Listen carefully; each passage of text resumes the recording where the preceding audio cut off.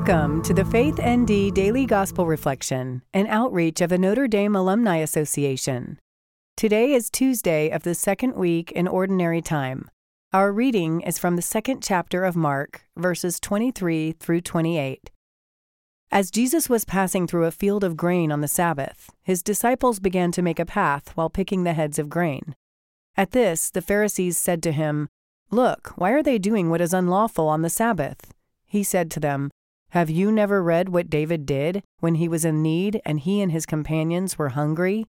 How he went into the house of God when Abiathar was high priest and ate the bread of offering that only the priests could lawfully eat and shared it with his companions?" Then he said to them, "The Sabbath was made for man, not man for the Sabbath. That is why the Son of Man is Lord even of the Sabbath."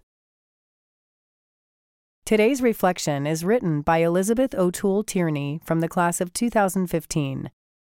My husband Mike and I recently welcomed our first child, Eleanor.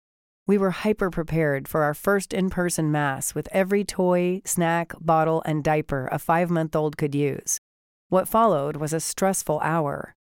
Somehow, even with a full church, you could hear a pin drop, and with every coo Eleanor made, happy or sad, heads turned. Unfortunately, that made Mike and I feel like we needed to take turns walking her around outside to avoid disturbing the rest of the congregation. The next day, I asked an online ND Moms group for tips on how to bring a baby to Mass without disturbing others.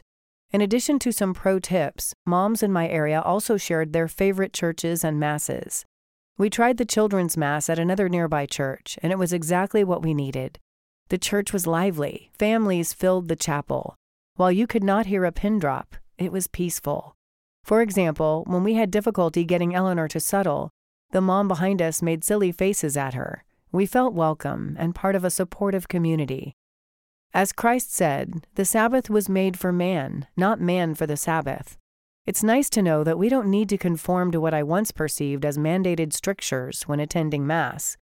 It's even better knowing that because the Sabbath was made for man, we are encouraged to take the time to find a church that feels like home to us and allows us to pray as a family. Today's prayer is written by Reverend John Conley, CSC. Lord God, how marvelous are your deeds. Holy and awesome is your name. You are Lord and Master of all things, of even the Sabbath. May we always strive to keep holy the Lord's day and live every day as the gift it is from you. Amen. Thank you for listening to today's reflection. We invite you to subscribe and share our content with others.